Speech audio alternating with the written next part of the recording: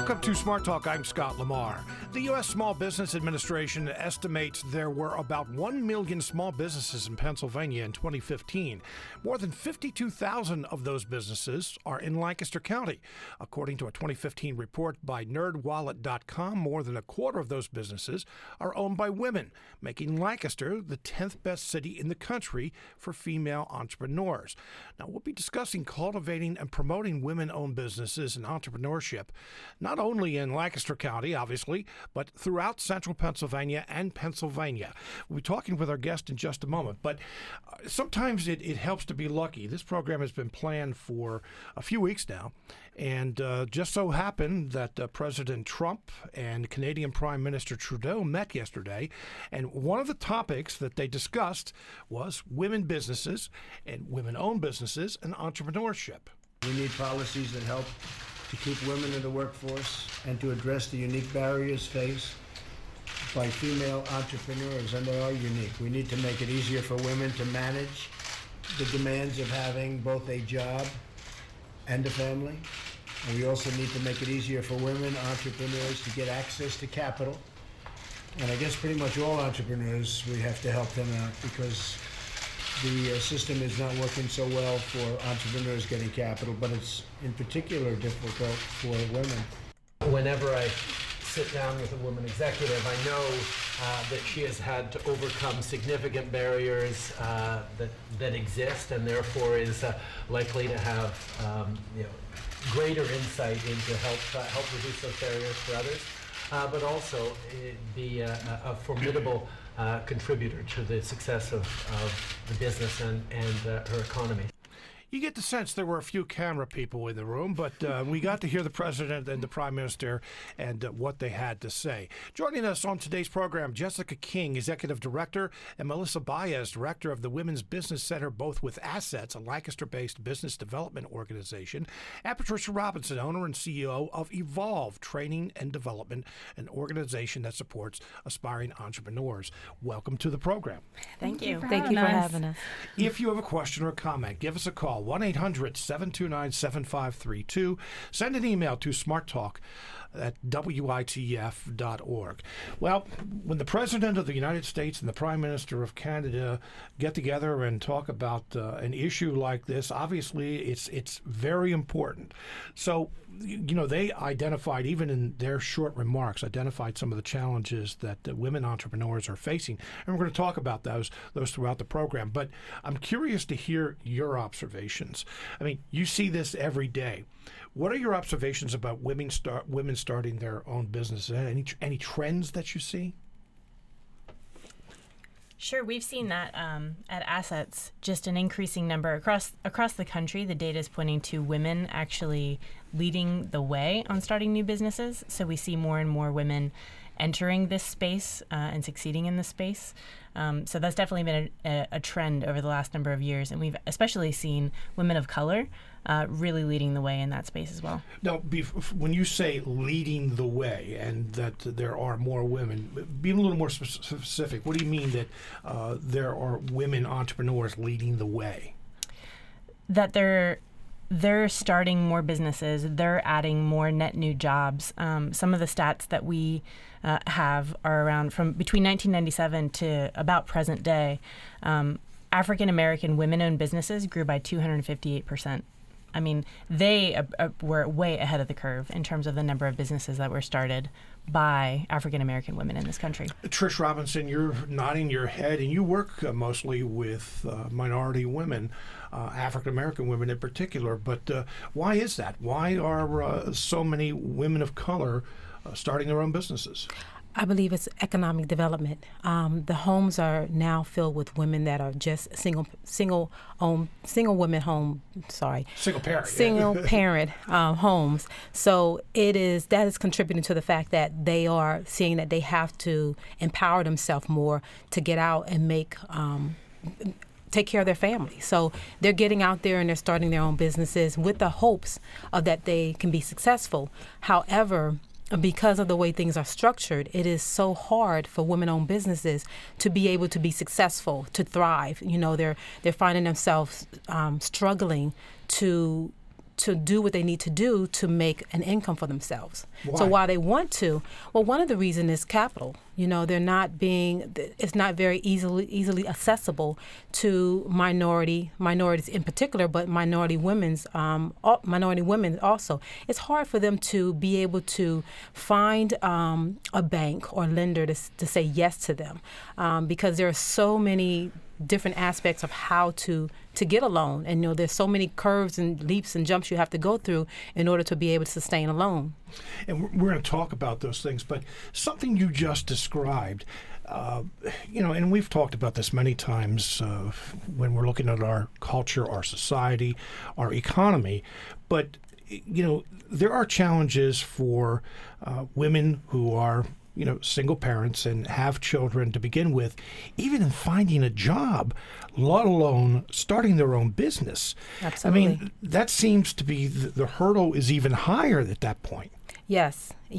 The way things are set up, it's when you don't have the right resources or you're not familiar with what you can have or what you can do, it makes it that much harder. So it's imperative that we make women aware of what their resources is and what's available to them.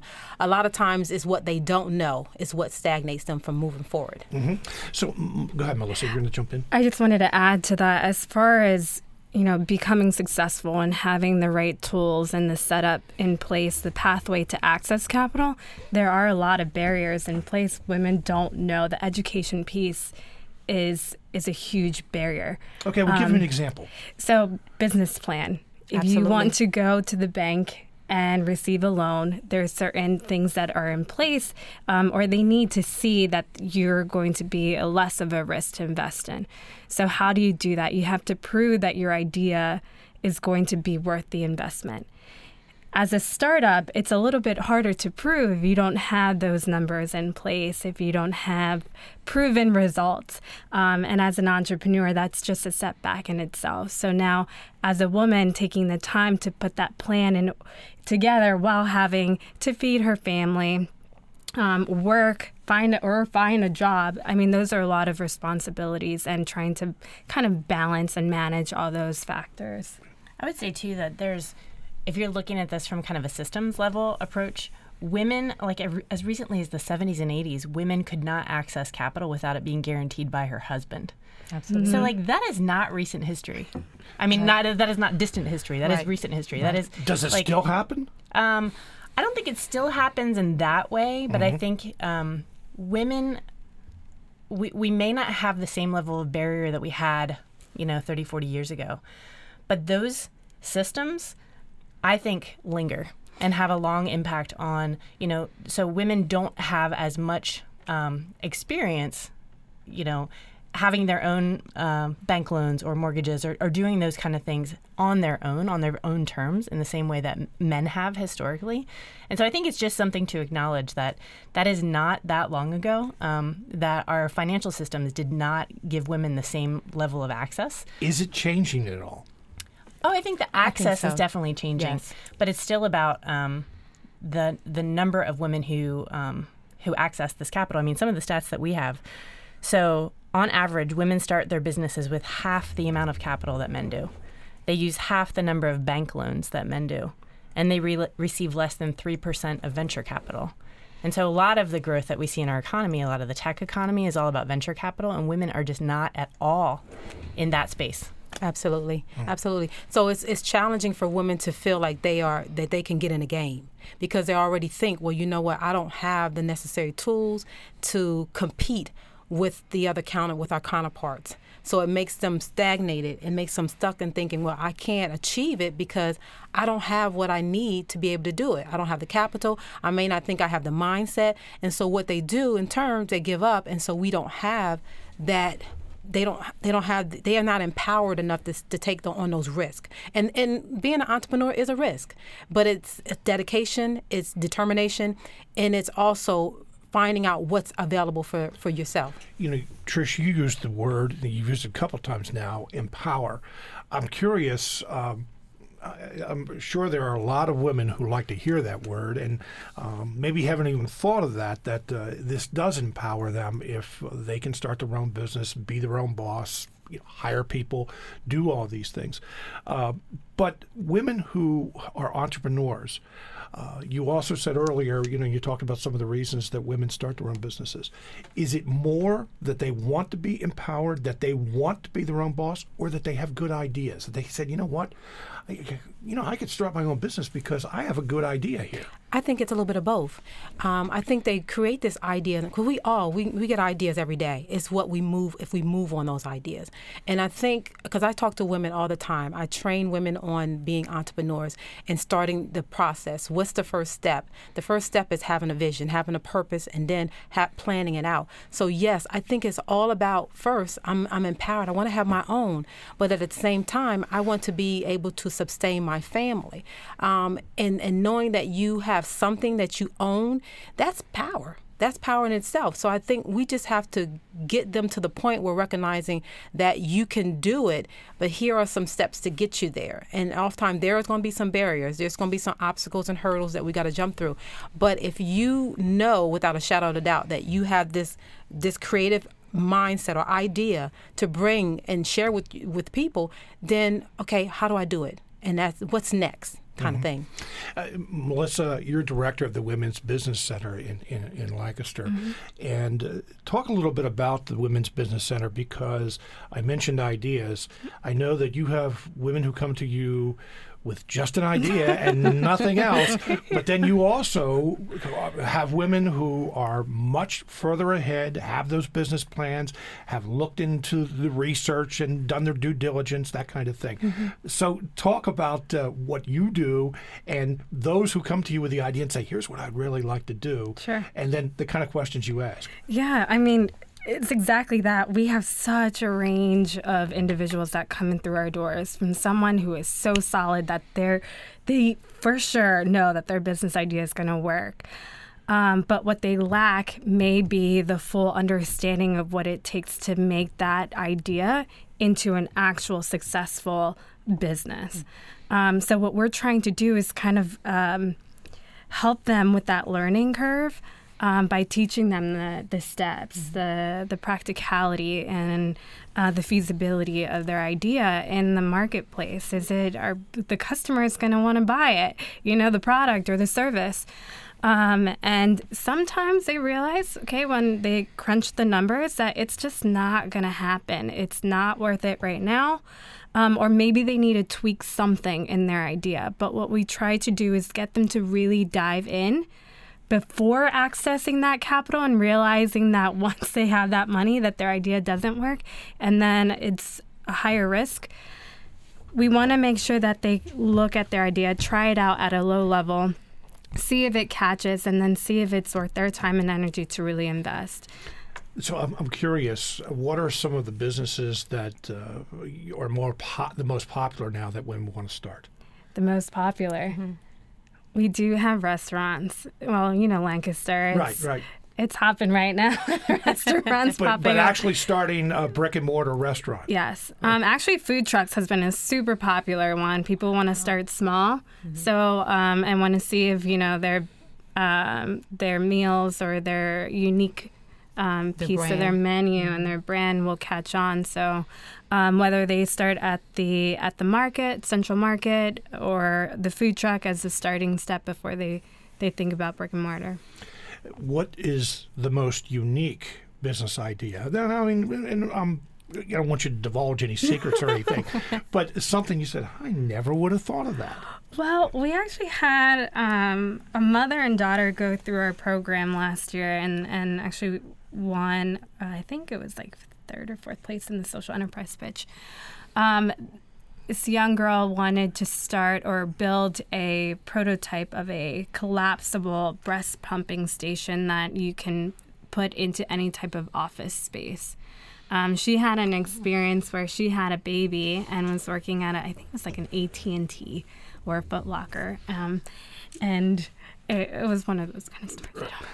She was working somewhere. She was working somewhere. Yeah. And there was just no comfortable, clean space where she could breastfeed and pump. It was inside of a bathroom. So she, that's just Nobody wants to do that. unsanitary. No one wants to do that. So she thought about, well, why don't I just build a collapsible space that companies could either invest in and take it out, put it in whenever there's a staff on board that might need that space. That sounds like she could get a patent on something. That's Yes, like an invention. yes, that's it. Yeah, she's working on it. Yeah. Is she really? That's awesome. She is. Yeah. So that's not only being an entrepreneur, that's being an inventor. Yes. We have a phone call here from Ann Dieter Gallagher. Ann has her own business. She's the CEO and owner of Dieter Gallagher Group, LLC. Ann has been a guest on our program several times. Ann, welcome to the program. Hi, how are you, Scott? Hello, ladies. Hello. Hello. I'm doing well, and I talked to Ann before the program today, and I just suggested she give a call just to talk about some of her experiences. And your business has become very successful. Maybe we should tell everyone what your business is. What do you do? Oh, sure. I started a marketing public relations firm in 2000, so I'm excited to be in my 17th year. But I love hearing the ladies' stories and insights because I didn't really know where all those resources were back in 2000 when I started. And it's certainly easier, for my big idea to bring a big idea to market when it's a service versus a product, like a restaurant owner where you have a lot of capital tied up in, buying things or preparing food and leasing a facility. So what were some of your experiences? I mean, I think this is good that we get to hear your experiences because it has been 17 years. Well, I think I loved the conversation. Certainly, the number one concern and barrier, not only for women-owned businesses, but all entrepreneurs or small business owners, is access to capital. Now, in the early days, my family jokes about it. I started in my bedroom office, and I'm not kidding when I say that. So I did not need to access capital probably about 2 years in, so I got an executive line of credit, and that's certainly easier to procure than a commercial real estate loan, which I got 2 years ago. But I have to give a shout-out here to anyone who's listening and to the ladies in your studio, to the community bankers. Those are your first line of defense for when you bring your idea to market. You want to get a meeting early and often. Someone, I'm going to shout out a good friend, a client, and my banker, Patty Husick. She's a female CEO. She absolutely understands what the barrier to entry is for small business and being a female in business.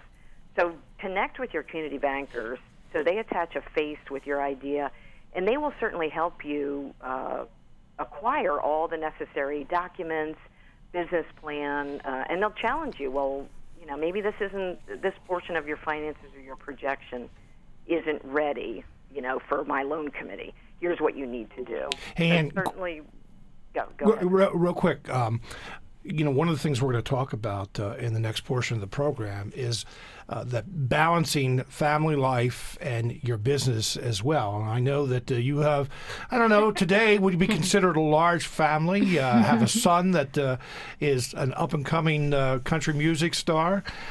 So how did you do that? Well, I came to my business ownership at the age of 40, so I'm a non-traditional person because I wanted to be the captain of my own ship. So I off-ramped for 15 years raising our three sons. So I came to this, like I said, at age 40, when I had a little more freedom. Nobody was in daycare or needed the type of attention that a very small child would. But it still meant I had to excuse myself from meetings to make it to wrestling matches. I had to drop off lunches at middle school. There is no have it all, and frankly, I'm not quite sure there is work-life balance. But you do the best you can, and we women are very good at, balancing a whole lot of responsibilities. And Dieter Gallagher is CEO and owner of Dieter Gallagher Group, LLC. And thank you very much for calling in. Thank you. We're going to talk more about some of the issues that Ann raised right there and some of the advice that she gave as well. You're listening to Smart Talk on WITF, your home for NPR News and all things regional. I'm Scott Lamar. We are in the midst, actually, we are coming down to the wire, I should say, of WITF's 2017 Roses campaign. Happy Valentine's Day, everyone. And for those, and I'm not going to call them procrastinators, but for those who did wait until Valentine's Day, you still have time. That's right. Fred Vigent, WITF's program director, is here to tell us all about it. But Fred, it's not very often that you can wait until Valentine's Day itself and still get roses delivered. Right, for Central Pennsylvania delivery. Right. We can no longer guarantee delivery anywhere in the nation. Is out. Yes, anywhere, Carlisle, Shippensburg, Lancaster, Lebanon, anywhere across south central Pennsylvania that Royers has a presence in, they can make a delivery still today by the end of the day today. And this is our annual Roses campaign, one of our annual fundraisers on WITF 89.5 and 93.3. For a contribution of $100 to WITF, you can send a half dozen red or rainbow roses. A contribution of $125, you can send a dozen red or rainbow roses. And to either of those, you can add a little teddy bear to it for $10 more. And then there's also the 2 dozen roses in a vase for a contribution of $250. So we have a number of volunteers ready to take your call. If you're still finalizing your plans for Valentine's Day, you would like to have roses maybe delivered to a restaurant that you're eating dinner at tonight, maybe something I like that idea. Like that. Really wow someone this evening with roses and have it all planned out. Make the contribution right now at 1-800-233-9483 or WITF.org/roses. Fred, we also should mention that yes, it is Valentine's Day. We have a lot of fun with this campaign and, talk a lot about relationship, romance, those kind of things. But it also is a fundraising campaign for WITF. Mm-hmm. And if you appreciate Smart Talk, for example, and a conversation about women entrepreneurs, then, this is kind of a win-win. You're supporting your public broadcaster as well as, sending those roses to someone who probably will be surprised and will appreciate it a great deal. Absolutely. 1-800-233-9483 or WITF.org/roses. Fred, we'll talk to you in a few minutes. Okay. We are talking about women entrepreneurs, women starting their own business.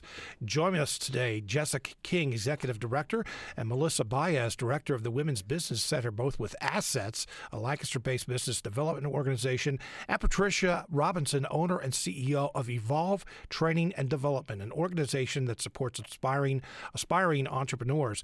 If you have a question or comment, give us a call, 1-800-729-7532. Send an email to smarttalk@WITF.org. You can leave a question or comment on WITF's Facebook page.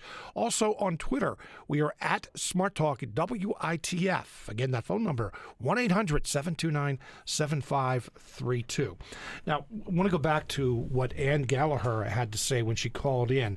And she mentioned a couple things there. She talked about community banks and right away get involved, getting to know your bankers. And she also talked about balancing family life. I'm going to discuss that in just a moment. But the part she brought up about getting to know your bankers, Trish, what do you think about that?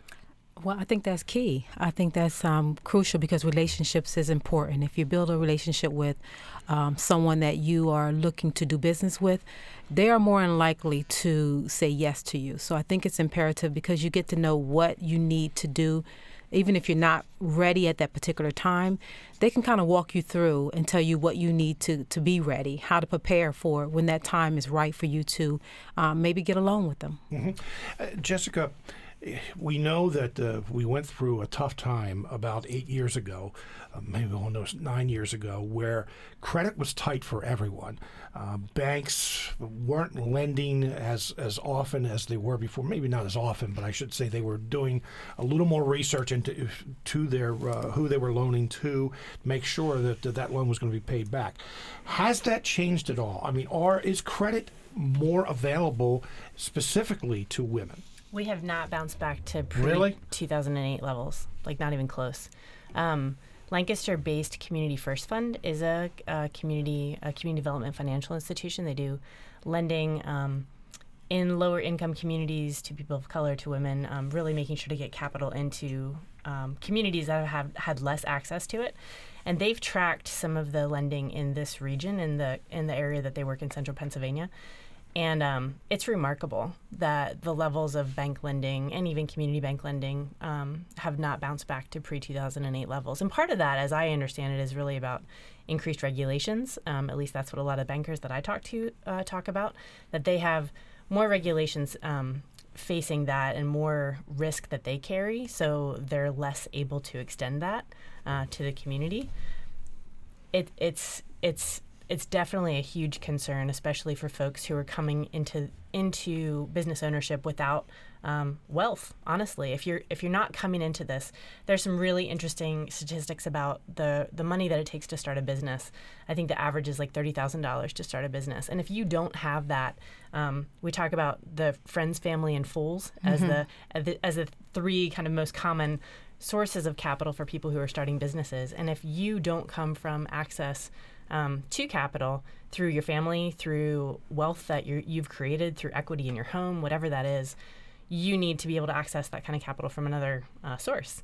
And if those sources aren't lending, absolutely. But something you said very early on, and all three of you tended to agree, that we are seeing more women entrepreneurs, but if the money is tighter than it was even 8 years ago, and you said we're not even close to being back where we were, that must make, number one, make it much more difficult.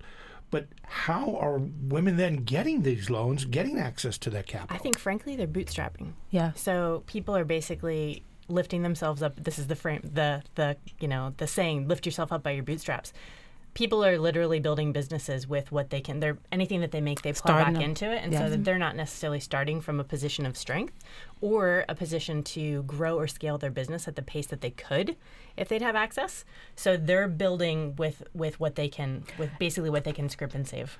And creative. They're being creative. And one of the things, because we have access to the internet and so awesome how we can reach a bigger audience, that's what we're using as a way of helping and support and gather income, whether it be a GoFundMe account or something that will be easy for people to say, okay, yes, I will support you. And then going to their family members and friends and say, hey, I'm in need of capital. I'm starting a business and this is what and if they are, they value what you're doing and they're on board, their likelihood they're going to say yes to you. And so that's how a lot of women businesses are starting from the, like you said, bootstrap, starting from the basics, and then building upon that. So being creative in how you can raise capital, it's the key.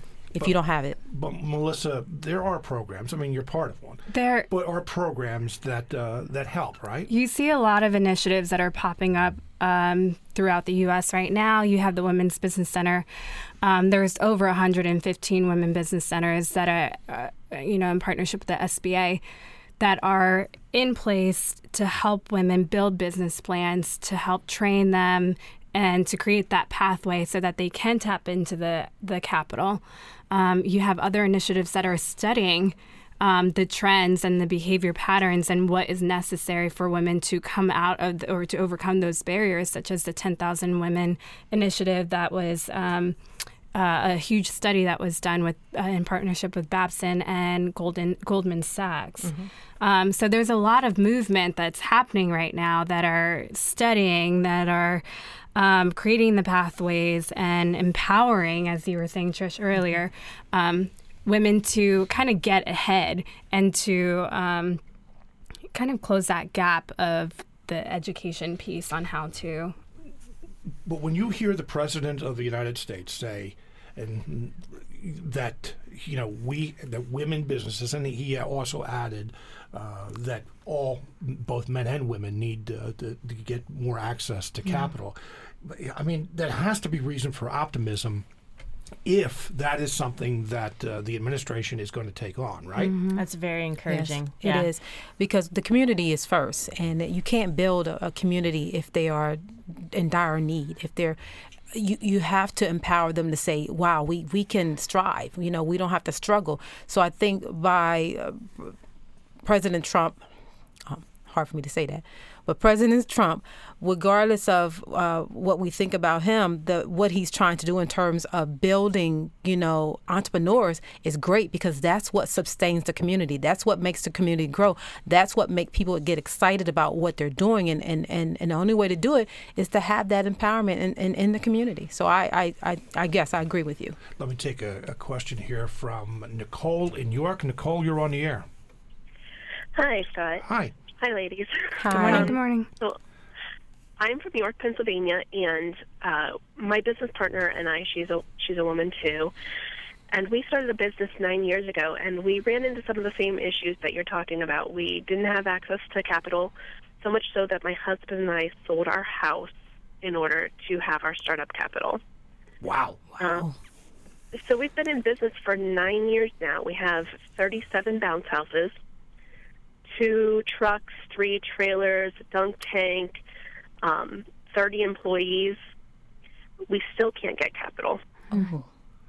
So what is your business? 9 years. What is your business, Nicole? So we have Atomic Bounce. We deliver bounce houses to people's backyards. We do corporate events. In fact, we've done WITF. Yes. Ready, Set, Grow event. Yes, which is always successful.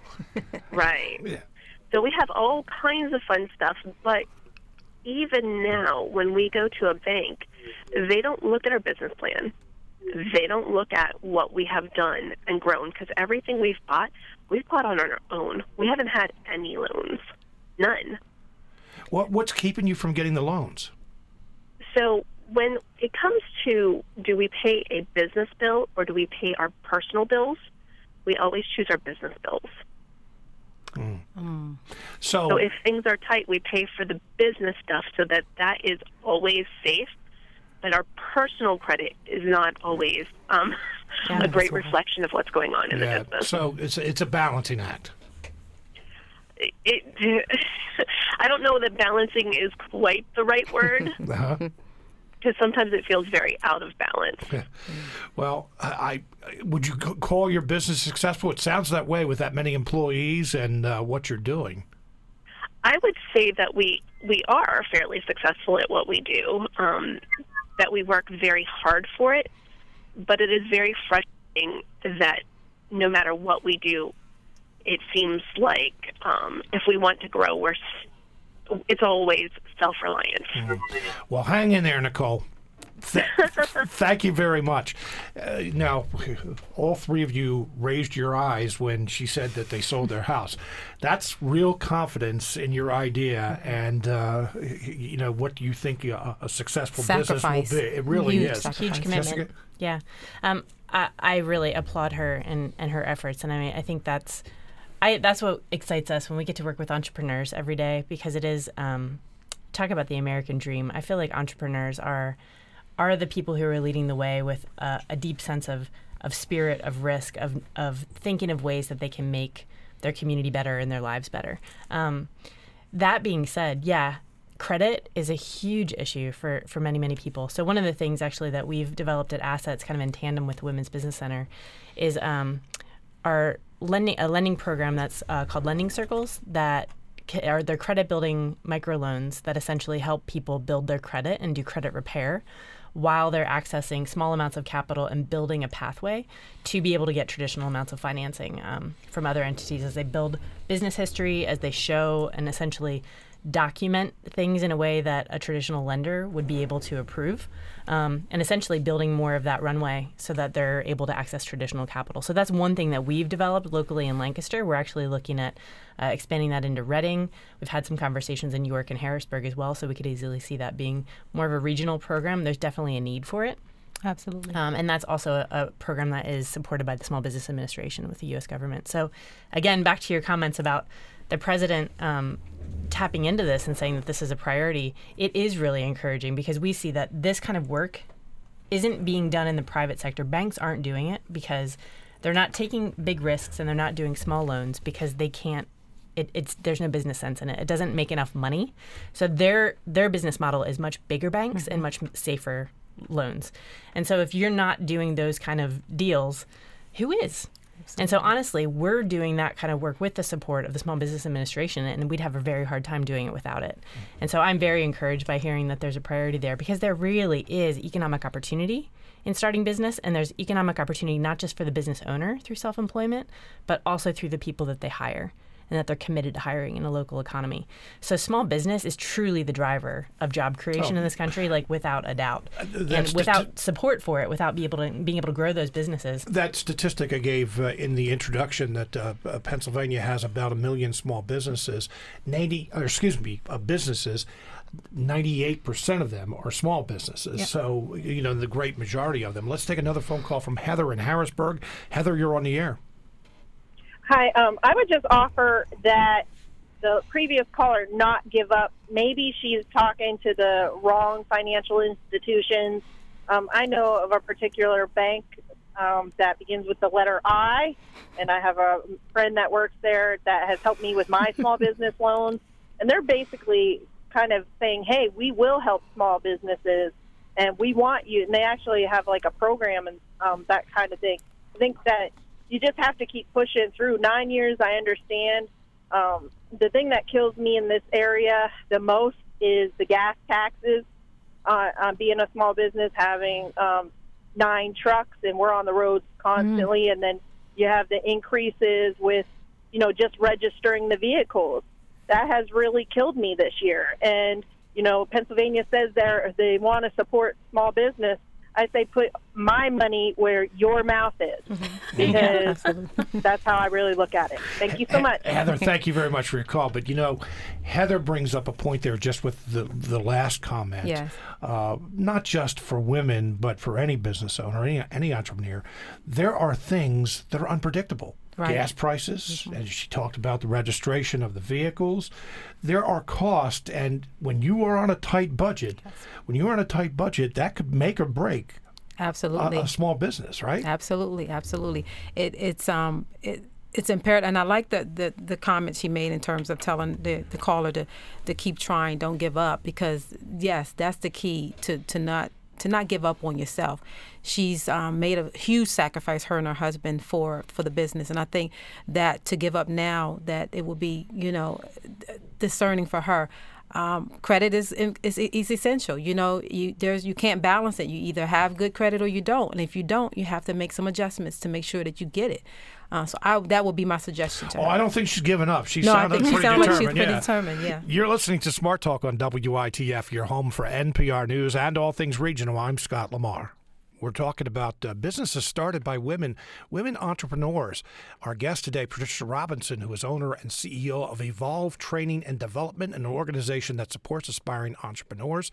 Jessica King is executive director, and Melisa Baez, director of the Women's Business Center, both with Assets, a Lancaster-based business development organization. If you have a question or comment, give us a call, 1-800-729-7532. Send an email to smarttalk@witf.org. You can leave a question or comment on WITF's Facebook page. On Twitter, we are at SmartTalk@WITF. All right, let's take another phone call from Mandy in Hanover. Mandy, you're on the air. Hi, good morning. Good morning. I am a small business owner in Hanover, Pennsylvania. My husband and I own 2 businesses. We started them approximately 6 years ago. However, when we started them, due to the fact that I was coming from being laid off from a corporate job, I approached with the business plan. I approached with self-funding, which I had saved from being in the workforce since I was 15 years old. And I still was denied the ability to start my business with banks without my husband being willing to sign on, because he was at that point in time, the sole breadwinner, even though I was walking in with in excess of $40,000 in cash in hand. And banks would not even talk to me unless my husband was willing to be part of my LLC and form my business. So I think it's increasingly frustrating that even when you go the right route, I have a bachelor's degree, I have 2 very successful businesses at this point, but I am still continuously shut down because, as your caller Nicole said earlier, it's not so much that you can even come in and say, look, I have a proven track record of success here. I've grown a business over years and years and years. They look at oh, well, your debt to equity with your husband and your family. No. Take those things out. I've built my business. My business is successful. I wouldn't have signed with an LLC with my husband if it had been an option. But unfortunately for us, it wasn't, because I was not gainfully employed, even though I was walking in with cash in hand. And so it's very hard, because you talk about this balance, but you can't have a balance if you don't start from balance. And I think for so many of us, you don't get to start from balance. You get to start from stereotypes, and you get to start from, hurdles and mountains to climb over, as opposed to doors that just open. Mandy, and I think that's very frustrating. Mandy, thank you very much for your call. Jessica, the point she brings up, and I think we're hearing it from several of our callers here today. She said she had $40,000. I mean, I raised my eyebrows when I heard that coming in. But let me push back for just a moment. Banks, insurance companies, there are a number of financial institutions out there that are in the risk business. And they are looking at it as, okay, are we going to get this money back? And especially since what you talked about earlier, that not making it back since 2008 from the recession. So, the banks probably have formulas to go by and everything else, but she talked about stereotypes. Is that part of it? I believe so. I frankly am sitting here thinking you should have a panel of bankers on the show sometime and talk about their risk tolerance. Probably should, yeah. Because I can't speak for them. I speak from a position of seeing people who are denied access. And so it is tremendously frustrating, because there is, I heard from another bank the other day that it's not about them not having enough capital to lend. It's actually them having enough relationships and pipeline and risk tolerance to make those loans. And so I'm not saying that banks should take inordinate amounts of risk, because you have to be able, if you can't maintain a business model, so be it. But I think you're going to see the research clearly shows that community-owned banks are able to take a higher amount of risk, or do take a higher amount of risk, finance more businesses and finance more people from the community at a rate that corporate banks don't. I think that's just part of the formula. Linda McMahon, who is the Trump administration's one of the cabinet nominees, has talked about, the whole administration has talked about regulations, and one of the areas they've looked at is the financial institutions. So we'll have to follow that to see if that's something that, they're talking about rolling back some of these regulations. I want to get on to a couple other things. Melissa, one of the challenges that there are women entrepreneurs, what they face is networking. Because most of the time when a woman who is a business owner walks into a room, she's going to be outnumbered greatly by a number of men. And let's face it, that support system can be very helpful to anyone starting a business. What about that? How much of a challenge is that? We talked about relationships being one of the key factors in being successful in business, other than just access to capital. So if we just look at the circumstance right now, you have women that are working one or two jobs, and that could be literally two jobs, or that's working one job and raising a family. And you're trying to balance out that with networking and all these other components into becoming a successful business owner. So what are the challenges in that?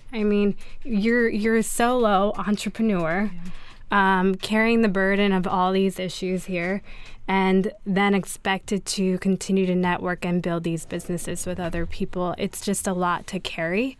And also looking at the times. We see one of the biggest issues here is you might have networking events happening in the evening. Well, as a woman who's raising a family, what do you have to do after work? You have to either choose, okay, do I come home and cook for my family, or am I going to go to a networking event? So we talk about sacrifice. Absolutely. And trying to determine, how to make that decision is a huge issue. Trish, one thing I want to ask, because the last few minutes I wanted to, try to touch on a few different topics here. Okay. There are women who, when they walk into that room, and there are mostly men, they change their personalities. they think that, okay, I've got to be more aggressive here. I've got to be tougher. Absolutely. And then I've read accounts where women say, I don't feel like I'm being myself in a situation like that. Doesn't women have to be tougher in this situation? No, I don't think so. I think that you have to own your own space. And regardless of who's in a room, you work the room to how you feel. You work the room. I think women, I believe, at least the ones that in my social media, are more have the ability. They are more in tune into themselves, knowing who they are. And if you know who you are, you know how to work a room. You'll be able to be confident in yourself. I think there is no balance in everything that we're trying to do as an entrepreneur. There is no balance. You just have to figure out how you can work it, how you can manage it. And I think key when you have a family is to talk to your family about what you're doing. Let them in on it so they feel it. And so they're part of it. And then they're more inclined to say, mommy, or, you're doing this and you're doing that because of us. So make sure that your family is involved in that conversation. This sense of integration. Absolutely. Absolutely. One of the things that we started, or that we're just starting right now, Scott, starting in the spring, is a women's business accelerator. Our business at Assets has really been about helping to start businesses, not necessarily working with existing businesses and helping them grow. But we'll be starting an 11-month-long accelerator focused on women's businesses that are already established and already profitable. We don't say how profitable they need to be, but we want them to be businesses that employ people so that those women can get together and actually talk to each other about what they did. Okay, where did you get your capital? Where did you get your financing? What was the piece that really helped you accelerate this part of your business? How they can basically help network with each other within those circles. Because honestly, there just aren't that many established, profitable women-owned businesses, especially in this region. And we need to see more of that if we're going to get anywhere close to parity. Like we said before, women are over 50% of the population, but only own about a quarter of the businesses. I hate to limit you on this, but I am limited time-wise, Jessica. Just saw a story in LMP, Lancaster newspaper this morning, that said that if the Affordable Care Act is rolled back, and there's not a replacement right away, that this could have a real impact on women entrepreneurs. It's a huge impact. And so I think part of what we're seeing with the ACA is that it actually increased the amount of entrepreneurship in this country because entrepreneurs were saying, I can't take that risk. I'm going to keep my job solely because of the health benefits. Absolutely. Because I can't do it on my own. Yep. There's no access. And ACA provided that. So our policymakers really need to figure this one out, because it will stifle the growth of small business if we can't figure out how to do health insurance. Jessica King and Melisa Baez with Assets of Lancaster. Patricia Robinson is with Evolve Training and Development. Thank you very much for being with us today. Good conversation. Thank you, Scott. And we are coming up on the end of our Roses campaign here on WITF on this Valentine's Day. Fred Vigent joins me again. Fred, we only have a couple more hours where we have those who have waited to Valentine's Day to send out some roses. Yeah. Or if you want to look at it as supporting WITF. But tell us what we can do. Well, you have 2 hours to make a donation as part of our very successful Roses campaign. And this is one of a few times we come to ask you to help support the programs, whether Smart Talk or 1A coming up at 10 or Here and Now or Fresh Air, all the programs that are part of your weekday routine. They're here for you, and they're here because of you. Your support makes them possible. And for a contribution today of $100, you can send a half dozen red or rainbow roses to someone special or to a group of people. Perhaps you want to send some roses to an office today, just to recognize people that you think have made a great contribution or something important, or have done some good service to the community that you'd like to recognize. You can do that. For a contribution of $125, you can send a dozen roses. Right now, it's only throughout the central Pennsylvania, since it is same-day delivery. We're no longer able to guarantee that we could send it to Alaska today. That's not possible. Maybe a woman entrepreneur. Perhaps. Yeah. I mean, say thank you for starting a business, creating jobs, but we just don't want women. We want men in there as well. Anyone. Yes. Anyone. One of the keys here is surprise. Mm-hmm. That, just think of the surprise, that the joy that you'll bring to the recipient of those red roses or rainbow roses. And, a number to choose from. But, this is a big day for a lot of people. And you probably, as you said, Fred, we have until noon where the roses still be delivered. Might get late in the afternoon, and the husband, the wife, the girlfriend, the boyfriend may say, well, I guess I'm not going to get roses. And then they're surprised. They're surprised. A big smile comes to their face. The joy that you bring. That's true. 1-800-233-9483. Help spread some joy across central Pennsylvania today. 1-800-233-9483.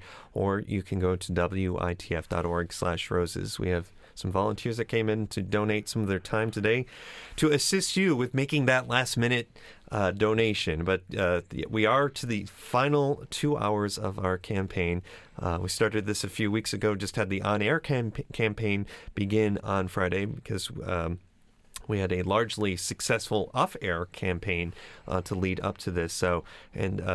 Friday through today has been very busy, and we're very grateful for everyone who has made a donation so far in contributing to all the great programs that they rely on WITF. Very important to see and hear. And we'd like to see your support come in next at 1-800-233-9483 or WITF.org/roses. Fred Vigent, thank you very much for joining us today. Sure. Coming up on tomorrow's program, Fred mentioned 1A. I have a conversation with Joshua Johnson, the new host of 1A. Also, we're going to be talking about medical marijuana. That's something that's new here in Pennsylvania. We'll get kind of a status report on that.